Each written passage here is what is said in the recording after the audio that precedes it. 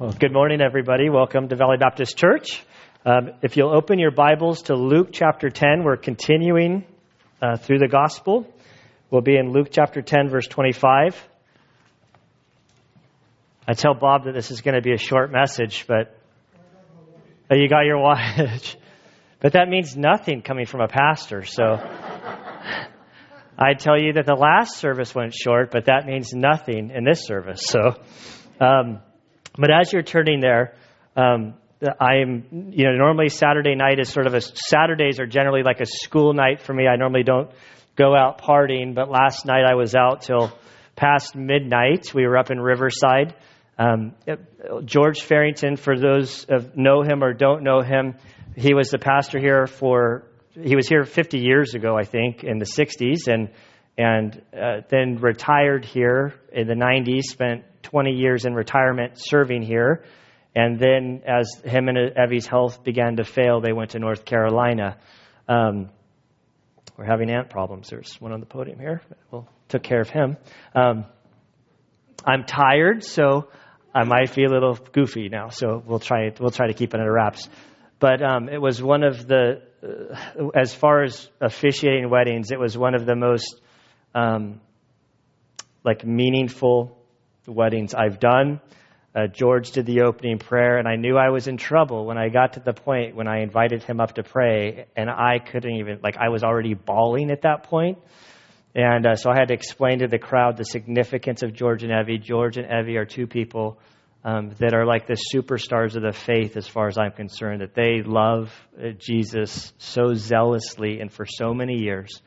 And to see the fruit of their family from walking with him, it's an honor for this church. George and Evie are very much still connected to this church. Going back, 4 years ago during the restart when there were, 8 elderly people in my family coming, I'll never forget the moment we would have leadership meetings, which basically meant if you could breathe, show up. And we would normally have about 5 of us there. George and Evie were always there. And in one of the very first meetings, I said, we're going to take this very slow. We are not going to change. We're going to kind of, ease into things, take a few years, take some time, kind of get our, there's only 8 of us. There's no rush. We have, we're okay. And I was glad that I was not in Evie's arm distance. Her eyes grabbed me by the collar and looked me in the eye and said, "Brother, we're dying. We want to see what God's doing here. And everybody out there doesn't know Jesus. And it's not about us. We have peace. We need to do whatever we have to do to reach them." And they were driving force. You talk about having a retired pastor in the church as a young pastor. They're kind of advertised as your worst enemy. George was my best friend and my greatest advocate, and that the church, that we are alive and God is moving in mighty ways here. And George it's huge. They're planning on being here next Sunday for the second service, but her dementia she's definitely her memory is not what it was, and they're frail, and so it's very contingent. But hopefully, prayerfully, George will be here next Sunday, and I'll be here next Sunday. Then be praying for us as the following Sunday, we will actually be in Florence, Italy, suffering for Jesus. I don't care about history. It's I'm really concerned about trying out the coffee there. But we're the point of going to Italy for us is we have missionaries. He's from Italy and his wife is American, and they have a Bible college, they have a church, and they're one of our missionaries. And so we'll be worshiping in Italian, that Sunday, and then we'll spend the rest of the next weekend. We'll be in Spain, which is vacation. It truly is vacation. But Anna, my wife was a missionary kid in Spain, and so we're able to go back and see the old church and just check in on people there.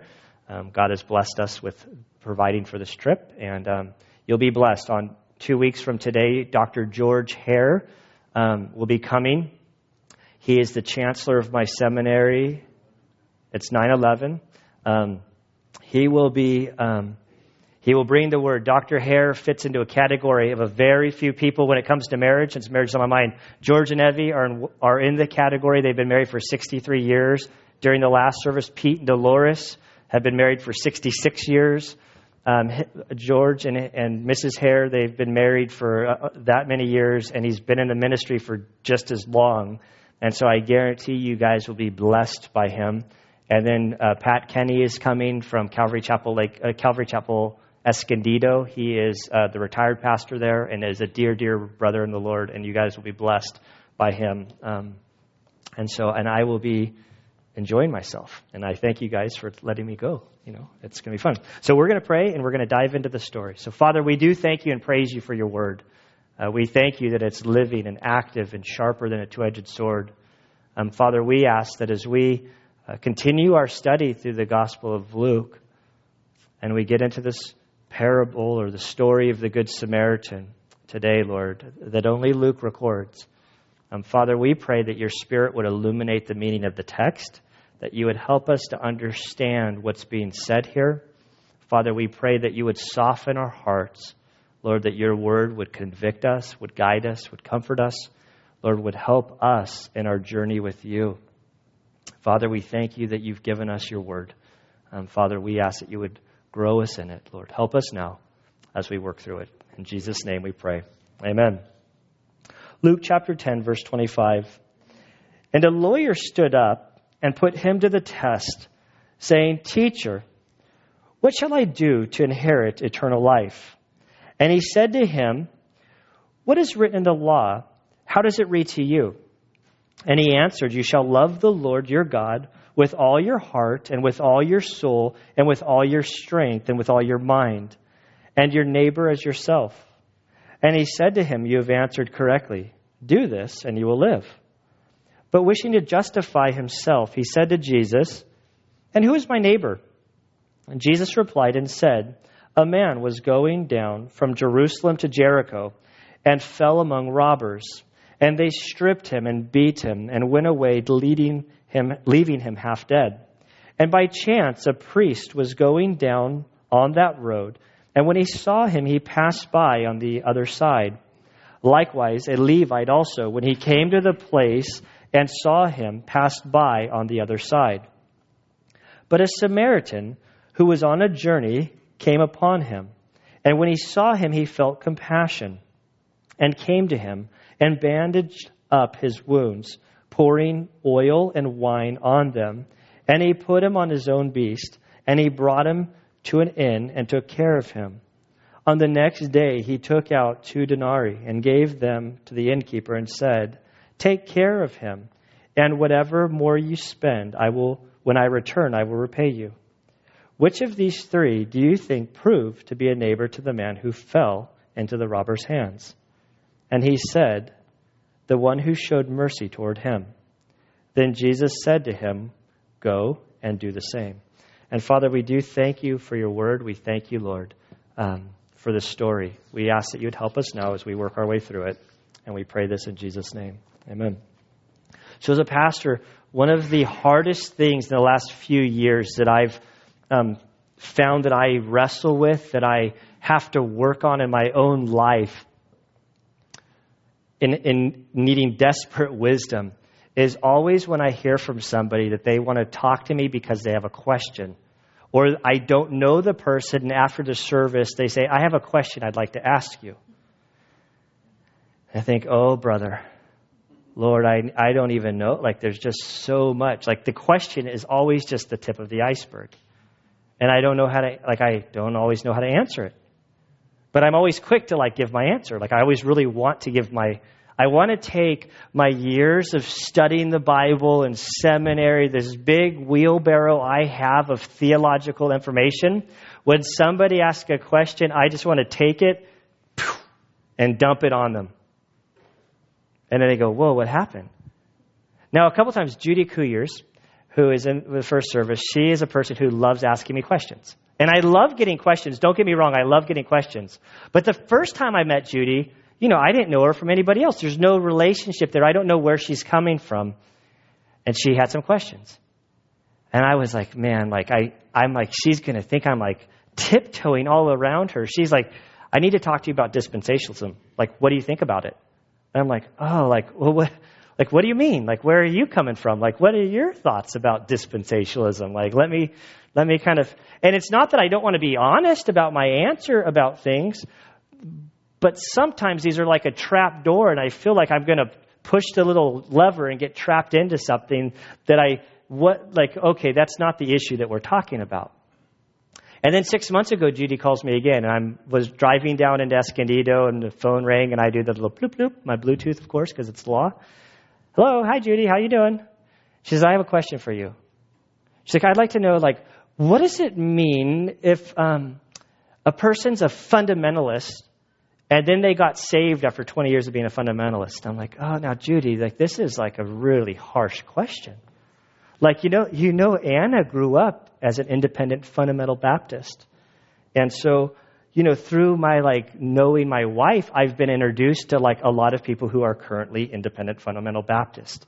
And they, like, people go hard on them, and there's sometimes there's reason to go hard, and there are some people that are independent fundamental Baptists that are, like, really love the Lord and have a sweet disposition. And I'm kind of, like, tiptoeing, driving the car, going, like, and I started giving her my whole answer, and I get about 15 minutes into it, and I go, now Judy, now why are you asking this question? Like, what's the point? And she says, well, I'm in this play, and I'm supposed to be playing this person that's this. And I'm like, oh, Judy, you'll kill me. I'm like trying to tiptoe around you, trying to be like pastoral and sympathetic. And I'm like, they're obviously coming from the harsh Christian perspective, making fun of this group that, like, it's all about religion with no relationship and heart. And I'm like, could you have just told me that in the beginning? And the thing I love about Jesus as I go through the Gospels is he's brilliant. And now he has the edge because he's God. He created everybody he's addressing. He wrote the entire Bible. He knows everything, God's in everything. So you're not going to trick him. But what I noticed about him, because every person he talks to, he could slam dunk them with a bunch of information and knowledge. But almost all the time, Jesus responds to people with questions. He kind of digs a little bit deeper. To the woman at the well. Oh, could you get me a glass of water? Sure. Why are you talking to me? Well, you give me water, but I can give you living water. Why don't you go get your husband? Oh, but I don't have a husband. What do you mean? Oh, you live with your boyfriend. And you've been married 5 times. Oh, okay. And then his point is just the person that's getting there, he wins the person, not the argument. Most times, not all the time. And so in today's story, Jesus is there, and this lawyer, as Luke records, Matthew and all of the other Gospels, they'll refer to this type of person as a scribe, an expert in the law, one who people would go to if they had questions about how to interpret the Bible, how to apply the Bible, what does it mean in day-to-day life, how are we supposed to use this? This person was the expert. Nobody questioned them. But Luke always refers to these people as lawyers because they split the law over things to do. Luke was not a Jewish man. And so verse 25 reads, a lawyer stood up and put him to the test. And so this lawyer, most commentators say that most likely this guy was like a temple priest, that they could go do their duty and then they would do their scribal work. They would continue and they would travel around. This guy stands up. He says, Jesus, I have a question for you. We know because Luke records it. Now, Luke is the only gospel writer that records a story. It's unique to him. And yet, everybody knows this story. CNN will say, oh, and a Good Samaritan stopped. Well, where'd you get that from? I don't know. We just say Good Samaritan. It comes from the story. And this lawyer stands up asking Jesus a question. We know that his intent is to test Jesus. His whole purpose as the Pharisees and the scribes, as Jesus was ministering, they're building a legal case against Jesus so that they can crucify him. His whole question is to show that Jesus is contradicting the scriptures. To say that he's teaching against the law and the things that God had revealed to them. And so he stands up and he says, Teacher, what shall I do to inherit eternal life? This is a great question. Like if you had, like this seems like a pretty good question. This is far easier than like, what do you think about dispensationalism? Or what do you think about this? Or what do you think about women? Or what do you think about like just all kinds of hardball questions? This is a softball question. If somebody came to my front door or came to the church and said, Gunnar, I have a question, I'd be all nervous. I normally go, well, and especially if it's like an appointment later on, like if it's like, hey, can I meet you tomorrow or in 3 days to talk with you? I have some questions. Because I was such a hooligan when I was a kid, I like always think I'm in trouble. And I always get worried that like something's like, and I'll always say, can you just give me a little heads up so I don't have to like stew in my juices? And if this is somebody, they say, oh, I want to know how to get eternal life. Oh, softball. Like, if this guy asked me the question, what have we been trained to do as evangelical Protestant Christians? Romans Road. Like, you guys know how horrible I am at memorizing verses. Like, I can tell you about the Bible, but I often have to refer, when it comes to like quoting it, I seize up. But even Romans Road, I know. We go, for all have sinned and fallen short of the glory of God. That includes you, my friend. You're in trouble. Because then we goes on to say, for the wages of sin is death. You're separated from God. Your sin brings condemnation. Oh, but the good news is that God demonstrated his love for you, and that while yet you were a sinner, Christ died for you, loved you. And if you believe and confess with your mouth that Jesus is Lord, you will be saved. Amen, right? That's like, now what's Jesus going to say? Is Jesus going to like fit into like our little program of doing stuff? Like that's a softball question. Jesus could totally give him the answer. But Jesus knows better. And I love this about Jesus. Jesus is going to ask him a question. What I learned from this, see, I was raised Catholic. I always get that. I'm not even looking up right now because I don't really want to know, but some of you I know. Like normally when you say I was raised Catholic, I get that like, there's like the wink, like we're in the fraternity. Amen, brother. I'm right there with you. I know exactly where you're, But see, I wasn't one of the ones that I did not leave the Catholic Church for any sort of theological reason. I went to boot camp.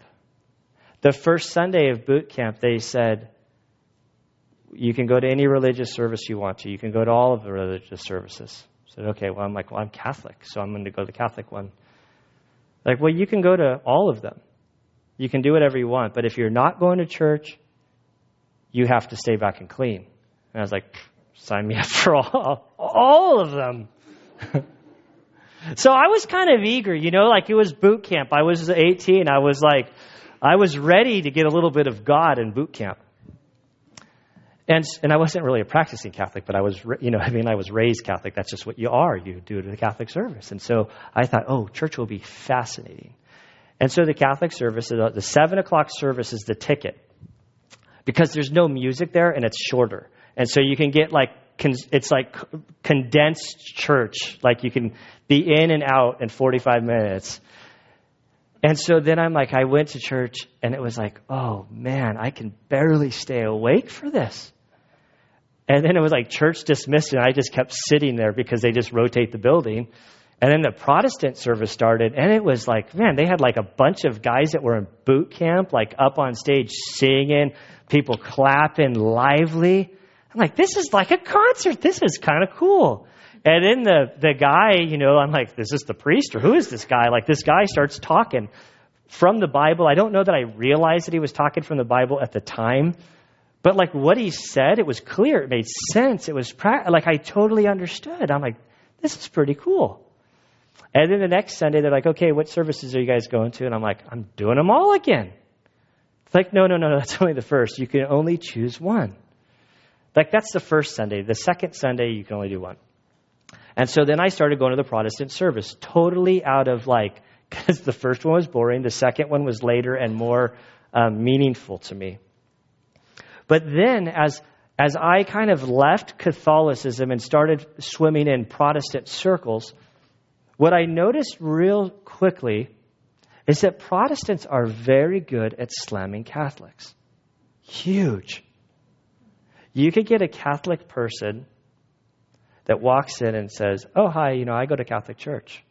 And then the Protestant will lay their theological wheelbarrow of Vatican teaching and all the errors of the Vatican, which there are plenty of errors in the Vatican. The Catholic Church itself has many, many problems if you care what the Bible says. There's many, many difficulties. But they'll dump all of these, and then they're like, well, I don't, as a former Catholic, just the word of advice, most Catholics don't believe what the Vatican believes anyhow. So I've learned that in dealing with Catholics, I don't start dumping all my knowledge about the Vatican, which I had no idea as a Catholic, but as a Protestant, I suddenly have all this information about the Vatican. I've learned to kind of say, now what do you believe about God? What do you think about things? And do you know how much more successful I've been in sharing Christ with Catholics going from that vantage point? But anytime, the front door, you look out, oh man, why now, guys? The two ties and the white shirt, the Mormon, and I love Mormon kids. I love Mormons, great people. But I'm normally in a rush, and so I just vomit all of my theology on them about how they're wrong. And then the sweet guys, we have so much to learn from them. And they say, well, thank you very much, sir. I'm not here to argue with you. But is there anything I can do for you? Could we vacuum your house or paint your house or, change your oil or anything like that? I'm I'm such a jerk, no thanks, guys. Have a great day. All the time, that if I just followed Jesus, I would stay out of so much trouble. And so here's this lawyer, this expert in the law, the one who knew everything about the Bible. He'd memorized the first 5 books of the Bible, dealing from Genesis to Malachi. He could tell you in large portions, quoting and dialoguing over it without the Bible being opened. He asked Jesus a very good question. Teacher, what shall I do to inherit eternal life? And Jesus looks at him and he says, well, bud, you're an expert. You know the whole law. You're well versed in it. And he said to him, what is written in the law? How does it read to you? What's your take? As you've studied, you spent your whole life studying the scriptures. You're professional in how you teach and train and lead the people of God. Now, what's your spin? How do you interpret it? Brilliant, Jesus, brilliant. I wish I could be more like him. And so he answered in verse 27, you shall love the Lord your God with all your heart and with all your soul and with all your strength and with all your mind. So the first part, he quotes the Shema. It's not the El Shema. That's my Spanglish going around. It's the Shema. But I take a little Spanish and I like El Shema. Sounds pretty cool to me. But this comes from Deuteronomy 6. It's really Deuteronomy 6:5. But if you want to flip over there in the beginning of the Bible, and we'll read it. This is the governing verse of Israel, still to this day. So Deuteronomy, it's in the beginning there. In Deuteronomy chapter 6, verse 4, we read, Hear, O Israel, the Lord is our God. The Lord is one. You shall love the Lord your God with all your heart, with all your soul, and with all your might. These words which I am commanding you today shall be on your heart. You shall teach them diligently to your sons, and you shall talk of them when you sit down in your house, and when you walk by the way, and when you lie down, and when you rise up. You shall bind them as a sign on your hand, and they shall be as frontals on your forehead. You shall write them on the doorpost of your house and on your gates. This is so much here. the Lord our God. The Lord is one. There's only one God. We're to love. I'm not going to really go into the whole splicing of heart, soul, mind. The idea of this verse is anything and everything that you can bring to the table, bring it to the table and love God with that sort of passion. When you go to Israel or any Jewish person's house, on the front you'll see a little box on the left of the door, like nailed in about eye level. It's called a mezuzah or something like that. And inside of that little box is this scroll, this passage, the Shema. Everywhere you go in Israel, every Jewish home, you see a little box. It's a reminder.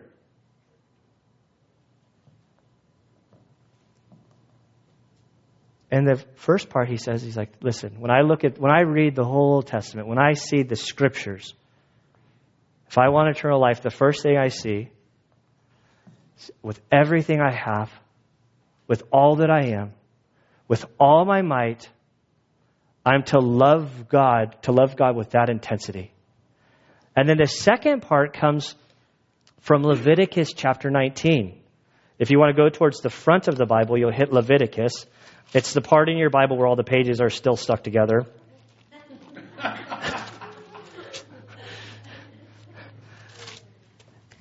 And in Leviticus chapter 19, verses 17 and 18, we'll read this. It says, "You shall not hate your fellow countrymen in your heart. You may surely reprove your neighbor, but shall not incur sin because of him. You shall not take vengeance nor bear any grudge against the sons of your people, but you shall love your neighbor as yourself. I am the Lord." And so this man responds to Jesus. Jesus says, okay, how do you interpret the law? How do you think you get eternal life? The guy basically says, love God with all your heart, with all your strength, with all your might, with your cognitive, everything. Love God, and then love your neighbor as yourself. Love people around you as yourself. That's my answer. Now, if I was in Jesus' situation, and I made it far enough to not dump my theological wheelbarrow on this guy's head, and he responded like this, how would I respond? How would we grade this guy's answer? The Protestant world, I think, would probably say, You just said love God with everything you have and do good works. You're a works-based theology. You can't get to heaven through doing works of loving God and loving your neighbor. It's by grace through faith alone. Amen? Amen. It's okay to say, yeah, like we're totally saved by grace. Amen. It's good. But the more I go through the Gospels, the more troubled I am by Jesus' responses to people. Because Jesus challenges my understanding of Christianity over and over again. And that's a problem because Jesus is never wrong. And how does Jesus respond? He essentially, you're the man. You got it. You answered correctly. And then he quotes from Leviticus chapter 18, verse 5. Since we're right here, so Leviticus chapter 18, verse 5. It says, "So you shall keep my statutes and my judgments by which a man may live if he does them. I am the Lord." So this guy says, if I want eternal life, what I'm to do is to love God with everything I am, love my neighbor as myself. And Jesus says, you nailed it. Good job. Good job. And I think, Jesus, what about this whole, there's plenty of, we can't do it. It's by faith alone. What about all of the stuff we read about us being unable to do it on our own? Unable to being able to do this stuff. As I was looking at this, see the guy, this lawyer, this scribe, this priest is going to respond with another question, which Luke tells us that he wants to justify himself, meaning he gives his answer. Jesus says you got it right. Now, this guy was trying to set Jesus up for a fall, and Jesus is kind of going along with him.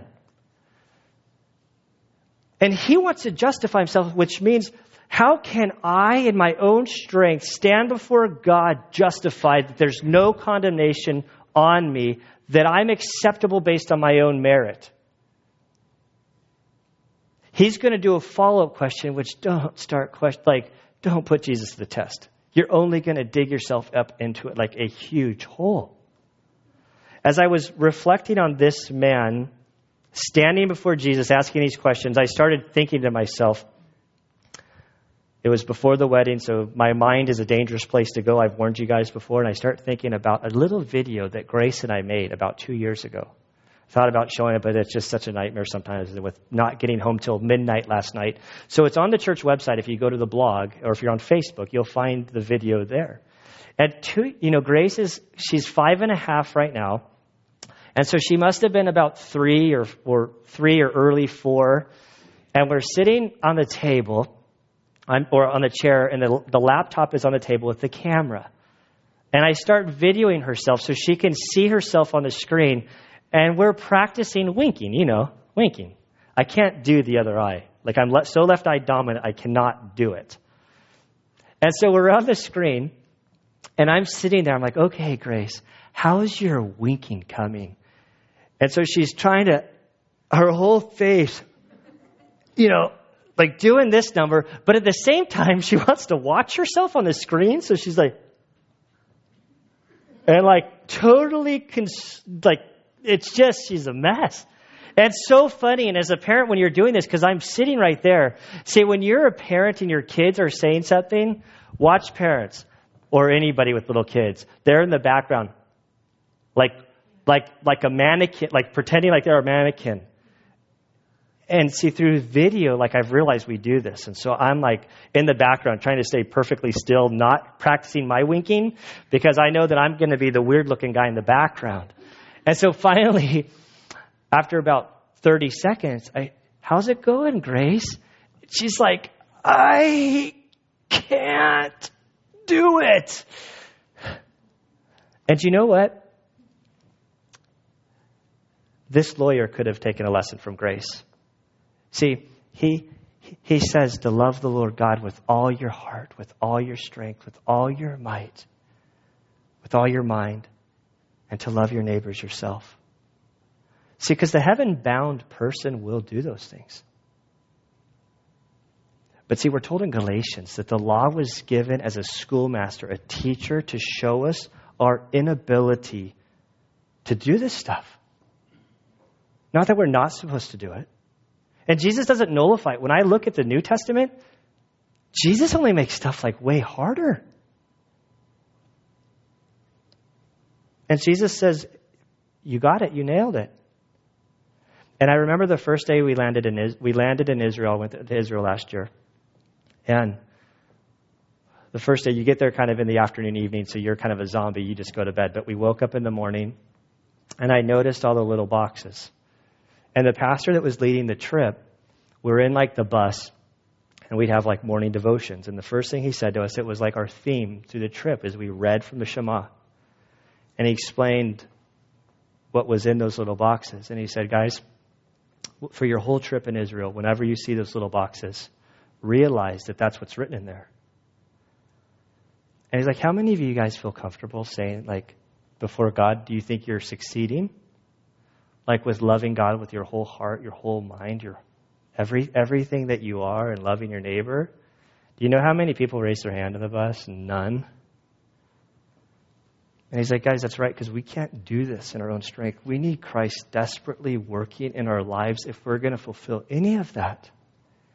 And so he said, while your whole time in Israel, as you're walking through the hotel doors, as you're seeing those little boxes, just be praying, Lord, help me to live this out. Help me to love you with all my heart, with all my mind, with all my soul, with all my strength, and to love others as I want to be loved. And it was powerful because you turn the hotel, like you go down the hallway and there's like a gazillion rooms and all you see is those little boxes the whole way down. And when Jesus said to this lawyer, he of all people should know that he couldn't maintain the law. Like, I'm supposed to love God with everything? Yeah, right? Like, how in this life, in my own selfishness, how does this like work itself out? And to love my neighbor when I can barely stand everybody in my family? I mean, seriously, like I got a way better laugh during the last service on that one. It's okay to laugh on that one. Because, see, it's super easy to like people you don't know because you don't know them. But when you start knowing people, you know everything about them. And the deeper the relationship, you know all their garbage, you know all their junk, you know all their inadequacies, their stuff they do. And if you're married, it's all the stuff that attracted to you then begins to annoy you after you marry them. Everything before you're married, oh, it's so cute. How he like talks with his mouth full. It's adorable. Then you get married and you're like, why does he always talk with his mouth full? You thought it was cute during your premarital counseling. Like what's, It's hard to like people and to love people that we know sometimes. And this guy like Gray should have said, I can't do this. But he wants to justify himself. So he says, Lord, now who's my neighbor? According to your yoke, which is your teaching, you're a rabbi, what's your interpretation of neighbor?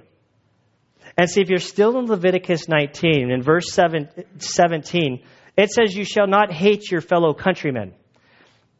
In your heart, you may surely reprove your neighbor, but shall not incur sin because of him. You shall not take vengeance nor bear any grudge against the sons of your people, but you shall love your neighbor as yourself, for I am the Lord. And so they took that phrase, fellow countrymen, and the scribes and the Pharisees had interpreted this in such a way that your countrymen, your fellow countrymen, broke down to being your folk. This is your family, your friends that you hang out with, those that you go to synagogue with. That's your neighbor. Now, every rabbi would have a different teaching of where that boundary was drawn. And so this guy asking Jesus, now, what's your yoke exactly? Because I'm feeling pretty good about myself. I really have the whole loving God with everything. I mean, I'm a scribe. I do everything for the Lord. There's not much more you can do. Now, the loving your neighbor, it depends on who you ask. According to my teaching, I've got it pretty good. Now, according to your teaching, where's that line of the people that I have to love like myself? And Jesus, instead of just laying out his line, he's going to tell a powerful story of this Good Samaritan. And then make the guy answer the question. Genius, Jesus, genius. I'm not God. I can't do this. I just wish I could even get at 1% of what, through his strength, sometimes we get it. And so Jesus begins telling this story, this sort of parable. He said, a man was going down from Jerusalem to Jericho. Now, here's a map. I don't have my pointer. This is the Dead Sea. We have a river that runs from north to south, the Jordan River. Way up north, there's the Sea of Galilee. Right here's Jerusalem, and then there's Jericho. It's a 17-mile distance between Jerusalem and Jericho, and there's a 3,000-foot elevation drop between these two distances. From the turn on Palomar Mountain, that's at 20 miles, and that's about 6,000 feet. We're about 1,500 feet here, which I went to public school. It's always the joke, but it's 4,500 feet. And so, but if you went 17 miles, you're going to be pretty close to a 3,000 foot. So you don't go all the way to the top. You stop a little bit before. I mean, to show you this is true elevation. This story that he's setting up here was a very dangerous road. This is before call boxes. This is before cell phones. This is before OnStar. This is that you are on your own making this journey. There were robbers. This was a key place to hijack people, to beat them up, to take them, leave them for dead, take all of their stuff. Treacherous. Earlier in Luke, we already covered when Jesus was 12 years old. Remember, they went to the temple for one of the ceremonies. 12 years old, a boy could either travel with the women or the men. They would travel with their whole community to be safe. They get down to the bottom, and Mary starts looking around. Where's Jesus? A little panic picks up, but no, he's probably just back with Joseph. Goes back to where the men are traveling, or vice versa. I might be mixing it up. But she goes and she sees Joseph. Hey, have you seen Jesus? No, I thought he was with you. Then they make the journey all the way back to Jerusalem. 3 days later, they go to the temple, and there's Jesus sitting amongst like the power hitters of the day, discussing theology with them. And Mary's, I'm going to kill you, Jesus. What were you thinking? Do you know what you put us through? It's because this road is dangerous. And in this story, we don't get anything about this man. It just says a man. We don't know if he's Jewish. We don't know if he's a Pharisee. We don't know if he's a Samaritan. We don't know anything about him. He's just sort of nothing, which I think is intentional. God doesn't want us to know because we're just people. We tend to splice ourselves into all sorts of categories and elevate some categories higher than other categories. This is just a man. There's nothing important about this guy other than a bunch of robbers beat him up. And we're told in verse 31, and by chance, a priest, which is interesting because some speculate that the man that's asking the question could be a priest. And so Jesus, in telling the stories, is putting people that this guy could be one of these people or would definitely be somebody that he would identify with or respect. As a scribe, the priest, or a Levite, these are people in his camp.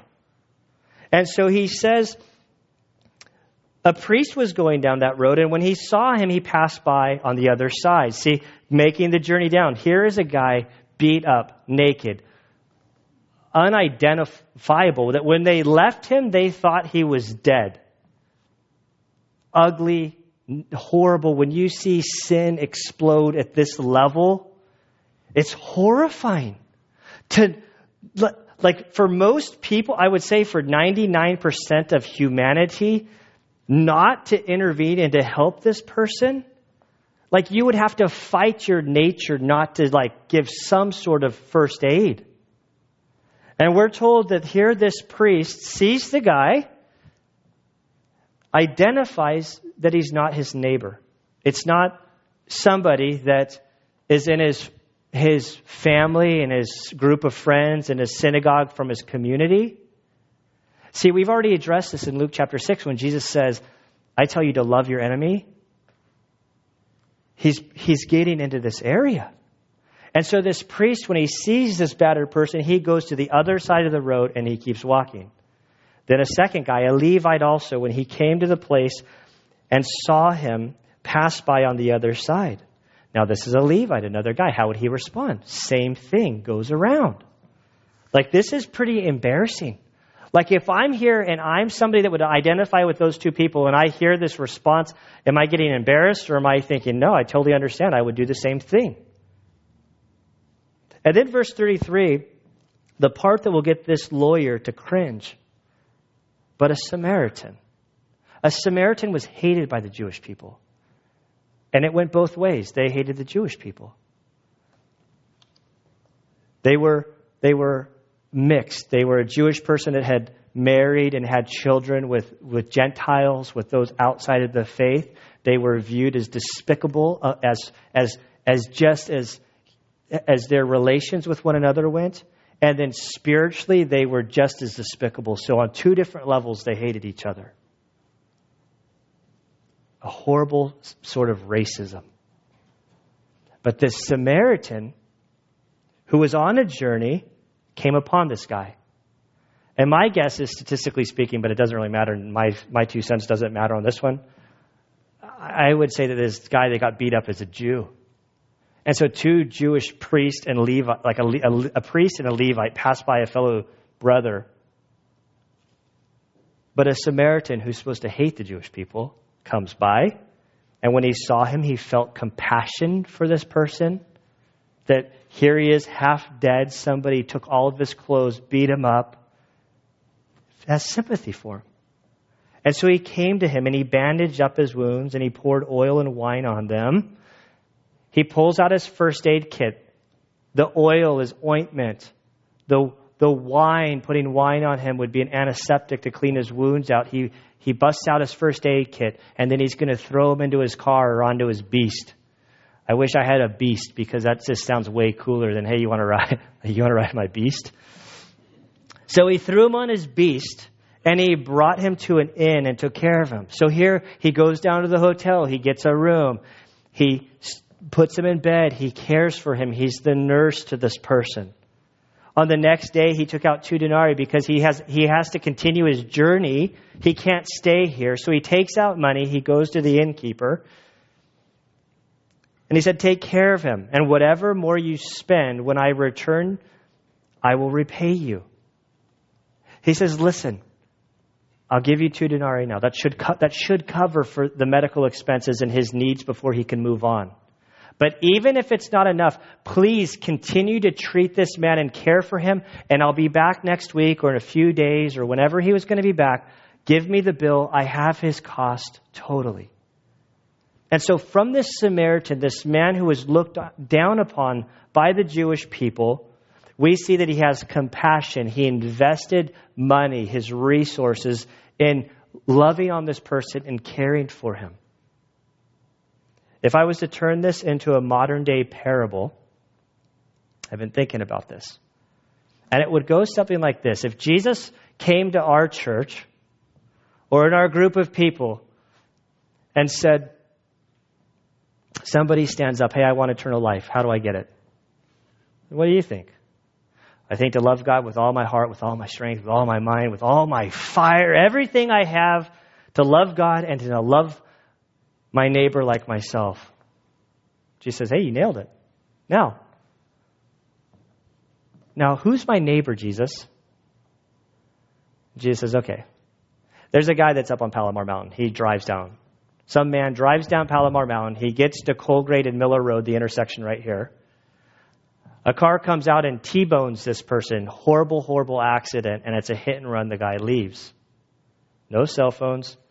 No call boxes. The guy is there dying. He looks dead. Now a Baptist pastor comes cruising down the hill. I got to put myself in the story. Why not? This is how I get convicted.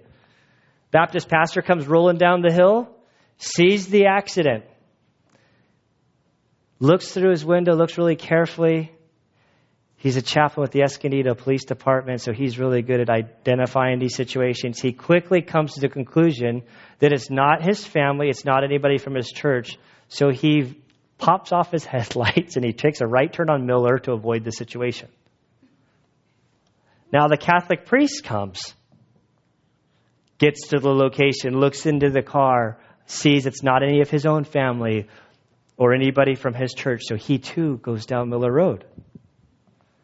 And just because it makes a better joke, there's totally not 3 people in the Bible, but you have to throw a rabbi in here, right?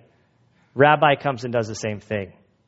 So there's a priest, a Baptist pastor, and a rabbi. All 3 of them ignore this guy. And then there's an undocumented, illegal migrant worker on his bicycle, riding his bike down Colgrade. And he sees this accident. He stops his bike, he lays it down. He goes to the guy, he does first aid, CPR, pulls him out of the car, use every ounce of his resources because he doesn't have many. He gets this guy to the hospital, treats him with everything that he has. That hurts. I hope it hurts. Because I think that's what Jesus would say to us. And then in the last service, I said, I'm all for our sovereign nation and politics and yada, yada, yada. But then, do you guys realize how many tribal people we have in our church? And nobody did it audibly, but in my mind, I heard going, we if you take our history back, I'm totally a patriot. I was a Navy SEAL for 12 years.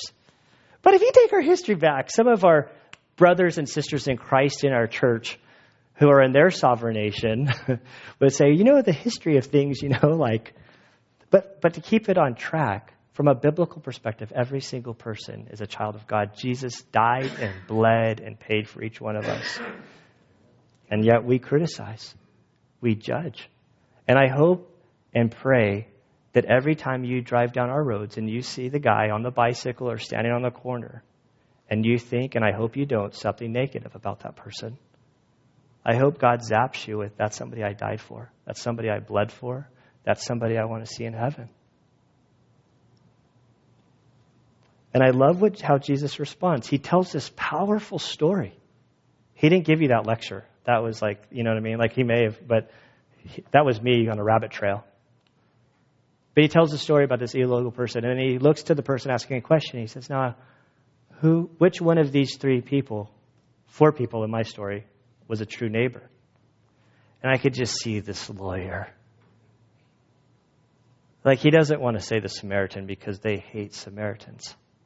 But it's obvious that the one person who was a neighbor in the story. And it doesn't say, I guess, but I hear this guy kind of shaking his head. See, you don't try to pigeonhole Jesus, thinking that you can trick him with theology. He's God. He writes the rule book. He created you. He knows every thought, everything that you're thinking. He knows the heart of the issue, and he knows how to get you to learn a lesson.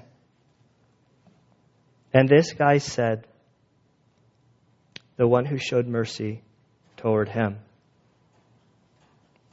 And Jesus, in many ways, was checkmate. You know that when you're playing chess and you hear checkmate and it wasn't a mistake, it was no, that's only check. I'm out of this. This is checkmate. There is no wiggle room.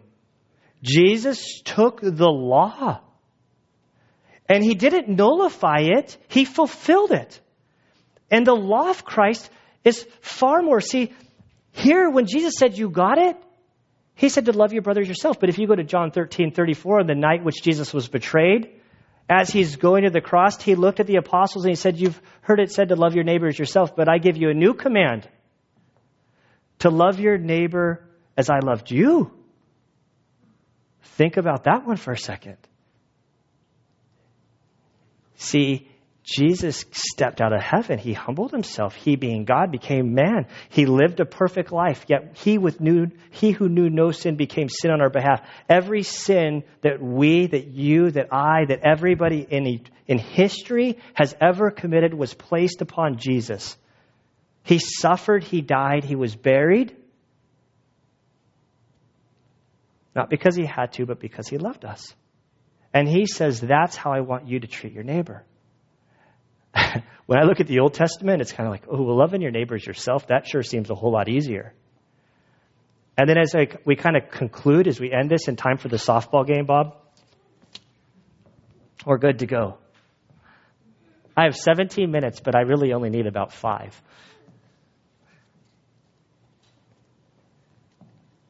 When you start looking, how do we love? Like Jesus? How do we love our neighbor? How do we love others? Like Jesus loved me? I don't know about you, but I feel like Grace trying to wink, saying, I can't do it. I can't do it. And that's right where Jesus wants us to be.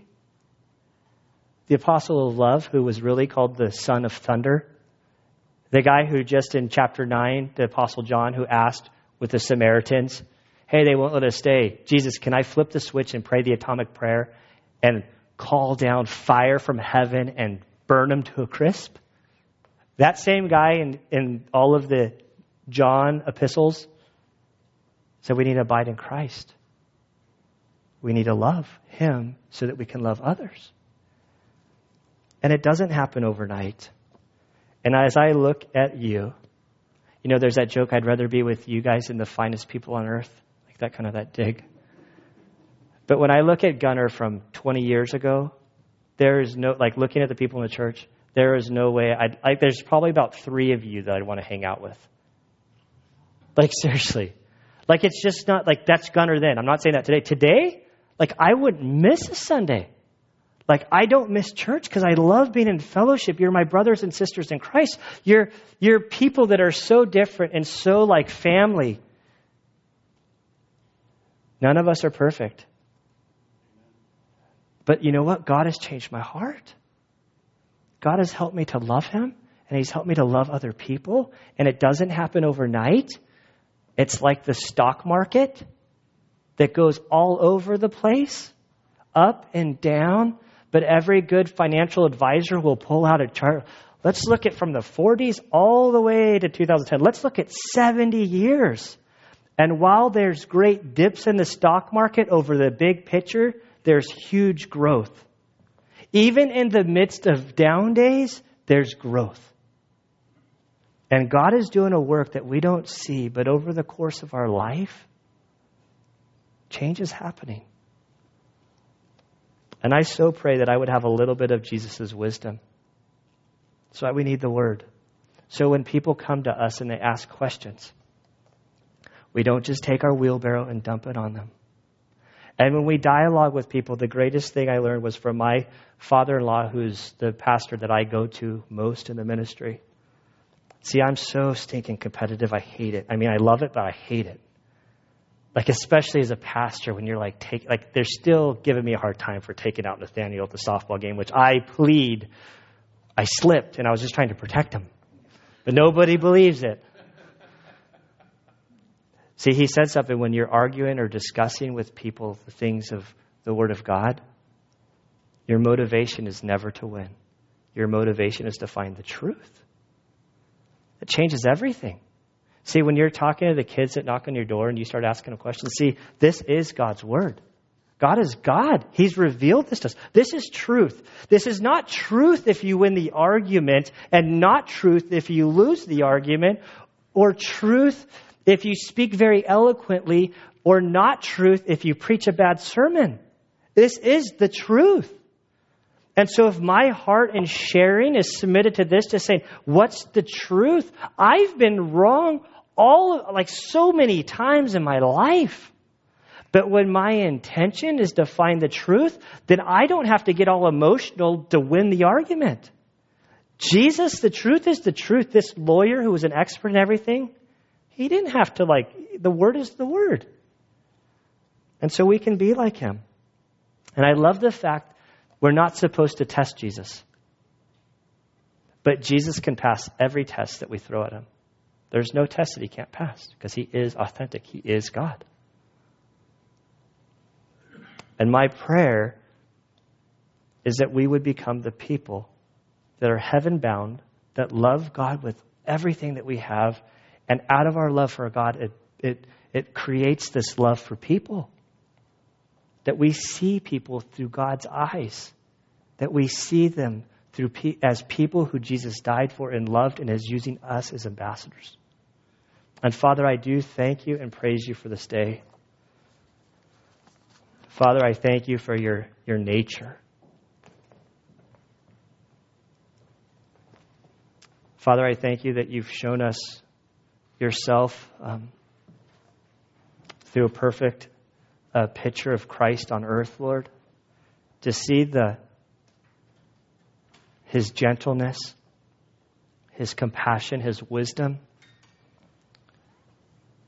To see that He didn't seek to win the argument with this man, but to attempt to win this man.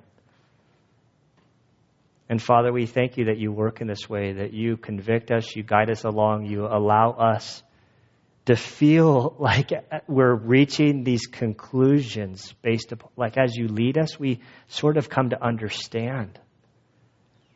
And so, Father, I pray that as we are walking this life, Lord, as we go about it, as we're growing in our relationship with You, and our passion for You grows, and our compassion for the people around us grow, and our heart for their lostness grows, Lord. Father, I pray that You would help us to funnel our passion with wisdom, Lord, that we would learn to ask questions, that we would learn not to be afraid to allow people to speak and to share. And as we dialogue, Lord, that You would help us to ask questions that surface the real issues. so that people would be able to come into contact with you, the living God. And Father, we are so helpless. We are so desperate for you. We can't do it. We need your help, Lord. Lord, I know I want to grow in my love for you, and I have a long way to go. And I have a long way to go with loving my neighbor. But Lord, I thank you that your loving kindness endures forever, that you are working in us and through us. For you are good, and all the glory goes to you. And we pray this in Christ's good name. Amen.